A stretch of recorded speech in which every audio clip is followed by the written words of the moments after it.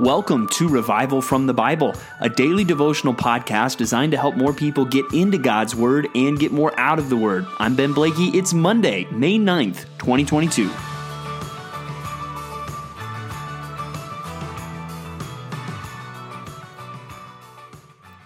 Well, it is Monday, and that might not be the most exciting thing in the world for you, but we have two amazing chapters in the Bible to look at today. And wherever you are, if you're listening to this on a Monday, it is going to help you out as you start off a new week. We've got Psalm 18 in the Old Testament and John 15 in the New Testament. Two incredibly powerful chapters of the Bible. Let's look at them now. Let's look first at John 15. This begins with this beautiful image of Jesus being the vine, the Father being the vine dresser, and us being the branches. Let me just read some of this for us.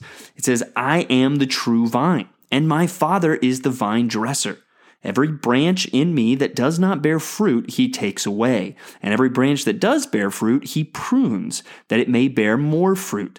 Already you are clean because of the word that I have spoken to you. Abide in me, and I in you, as the branch cannot bear fruit by itself unless it abides in the vine. Neither can you unless you abide in me. I am the vine, you are the branches. Whoever abides in me, and I in him, he it is that bears much fruit, for apart from me you can do nothing. If anyone does not abide in me, he is thrown away like a branch and withers, and the branches are gathered, thrown into the fire, and burned." So there in those first 6 verses, we realize, well, there are two kinds of branches. There are those that bear fruit, and there are those that don't bear fruit. And what happens to the ones that don't bear fruit? They are burned.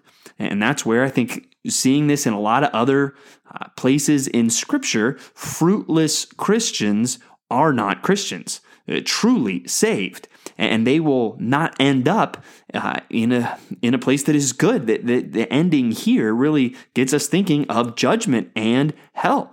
That is the imagery that Jesus uses. However, we got to realize the big problem isn't necessarily that, well, they didn't bear fruit. The reason why they didn't bear fruit is they weren't really having this living connection to the vine. They weren't abiding in the vine. And so that's where even as you see people stray from their faith, people that once were sitting next to you in church, serving with you in church, and now they're saying, I don't want anything to do with that. You can rest assured that the problem was really there was no vital connection between them and Christ. And that's where it's impossible to live the Christian life without being a Christian. And being a Christian isn't about, well, do this and do that and check all these boxes. Being a Christian is ultimately about a connection that you have with Jesus Christ, established through repentance and faith in what Jesus has done. That is the difference between those that bear fruit and those that don't, right? The difference of the fruit that you see, that's the external, but really that's not the cause. That's the effect. That is the fruit. But what really the problem is what's going on the inside. Is there a connection to Christ or not? But also in this passage, we see there are branches that bear fruit and there are branches that bear more fruit. Right? We see that. And even the vine dresser, the Father, his goal is to get all of us who are saved to bear more fruit. And what's he going to do to accomplish that? He is going to prune. Now, pruning is something maybe you might enjoy doing in your garden. But remember, your pruning shears are a sharp instrument. Pruning is not always comfortable, especially for us who are being pruned. But we can rest assured that the Father has a good purpose in helping us to be more fruitful. And then I love the words in verse 5, "I am the vine, you are the branches. Whoever abides in me and I in him, he it is that bears much fruit. For apart from me, you can do nothing." The key to being fruitful in the Christian life is this connection, this abiding in the vine, this faith in Jesus Christ. And it gives us, I think, a little more about the practicals of, well, what does it mean to abide in Christ. In verse 7, if you abide in me and my words abide in you, ask whatever you wish and it will be done for you. And that's where we see, basically reading your Bible and praying. God's word abiding in you and you asking whatever you wish, you praying and lifting up your requests to God. And that's where, if you hear me a lot trying to encourage people to read your Bible and pray, this is why, people. It's not because, you gotta make sure you just do those things, although there certainly is discipline involved in that. It's because we need Jesus and we need his life coursing through our veins, right? We need the vine getting all into this branch. And we're spending time in the word and in prayer because of that desire, because we want to know Christ and we want to be resting in him, abiding in him, leaning on him, learning from him. And that's what leads to verse 8. By this my Father is glorified, that you bear much fruit and so prove to be my disciples. As the Father has loved me, so have I loved you. Abide in my love. If you keep my commandments, you will abide in my love, just as I have kept my Father's commandments and abide in his love. So again, even keeping the commandments, the part of the motive for that is I want to abide in his love. God loves me. Even we undersell that as the Father has loved me, so have I loved you. Right? The love that the Father has for the Son, that's the same love that Jesus has for us. Don't we want to stay close to him? So let's be in the word. Let's be in prayer. Let's keep his commandments. And what does this all lead to? These things I have spoken to you, that my joy may be in you and that your joy may be full. It's a Monday, but do you want a joy-filled week this week? Jesus' path to that is, hey, abide in me. Let my words abide in you. Lean on me through prayer. Abide in my love. Remember how much I love you. Keep my commandments, right? These things are really the foundation of a fruitful Christian life, because a fruitful Christian life ultimately flows from Christ and our being connected to him. So I hope that encourages you today, that encourages you to abide in Christ and helps you remember, hey, where does that fruit come from? That connection with him. And when we can cultivate that through his word, through prayer, even just through meditation on his love and keeping his commandments, these are the things that we want to do. And when we do, it won't be some burden. It will be joy, full joy. And I think that's something all of us want. And that might sound idyllic, and it's good for us to remember, though, that life is not always ideal. Because then he goes on to talk about, in verse 18, if the world hates you, know that it has hated me before it hated you. And basically saying, guys, the world is going to hate you. You want to follow me, you're going to face some serious opposition from the world. So abiding in Christ isn't just going to mean, everything is all just rosy and good and great all the time.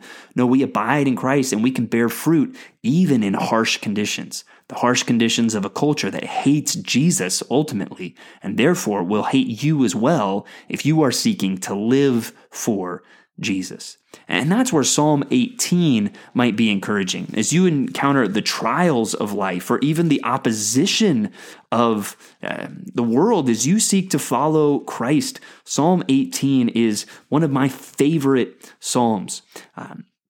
It's a psalm of David. And it talks about God rescuing him from the hand of his enemies and from the hand of Saul. And this is a good time because we're right now in between 1 Samuel and 2 Samuel. So Saul has just died. This whole saga of Saul chasing David is over. And now these next couple of days, we're going to read some Psalms that reflect kind of on this season. And David says, I love you, O Lord, my strength. The Lord is my rock and my fortress and my deliverer, my God, my rock in whom I take refuge, my shield and the horn of my salvation, my stronghold. I call upon the Lord who is worthy to be praised, and I am saved from my enemies. And then it goes on in the next several verses. It paints this very poetic picture of David being in distress, right? Talking about the cords and the snares of death are surrounding him. But then God, there's this earthquake and God comes riding in on a cherub, right? He comes in and he saves the day with thunder and hailstones and coals of fire and lightning, God, and parting the seas, all these, poetic images to describe the salvation of God.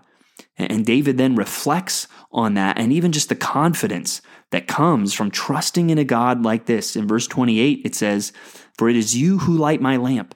The Lord my God lightens my darkness. For by you I can run against a troop, and by my God I can leap over a wall." This God, his way is perfect. The word of the Lord proves true. He is a shield for all who take refuge in him. Oh, do you believe that today? Do you believe this God, his way is perfect? The word of the Lord proves true. Do you really believe that all the nonsense of this world will someday fade into oblivion, but the word of God will still be there standing strong? If you do, then we must build our lives on that word. Let that word abide in us and take refuge in the God of that word. He is a shield. And I hope that fills us with confidence today, as it did David. And King Saul might not be out to get you, but there may be all kinds of trials. There may be all kinds of opposition in your life. But you're saying, I'm trusting in God, and his way is perfect, and his word is true. And that's where I'm taking my stand. And I'm trusting in him. And again, that will fill us with joy. The Lord lives, and blessed be my rock, and exalted be the God of my salvation. Right? That's where he is ending with just rejoicing. Verse 49, "For this I will praise you, O Lord, among the nations, and sing to your name. Great salvation he brings to his king, and shows steadfast love to his anointed, to David and his offspring forever." So I hope with John 15 and Psalm 18 under your belt that you now have a Monday that is filled with joy because you are abiding in Christ and because you know I'm trusting in God and his way is perfect and every word of God proves true. And I'm banking on that. So I hope you are filled with joy as you follow Christ today. Thanks for digging into God's Word with me today on Revival from the Bible. For more resources, check out revivalfromthebible.com. To learn more about Compass Bible Church Treasure Valley, go to compassbible.tv. The grace of our Lord Jesus Christ be with you.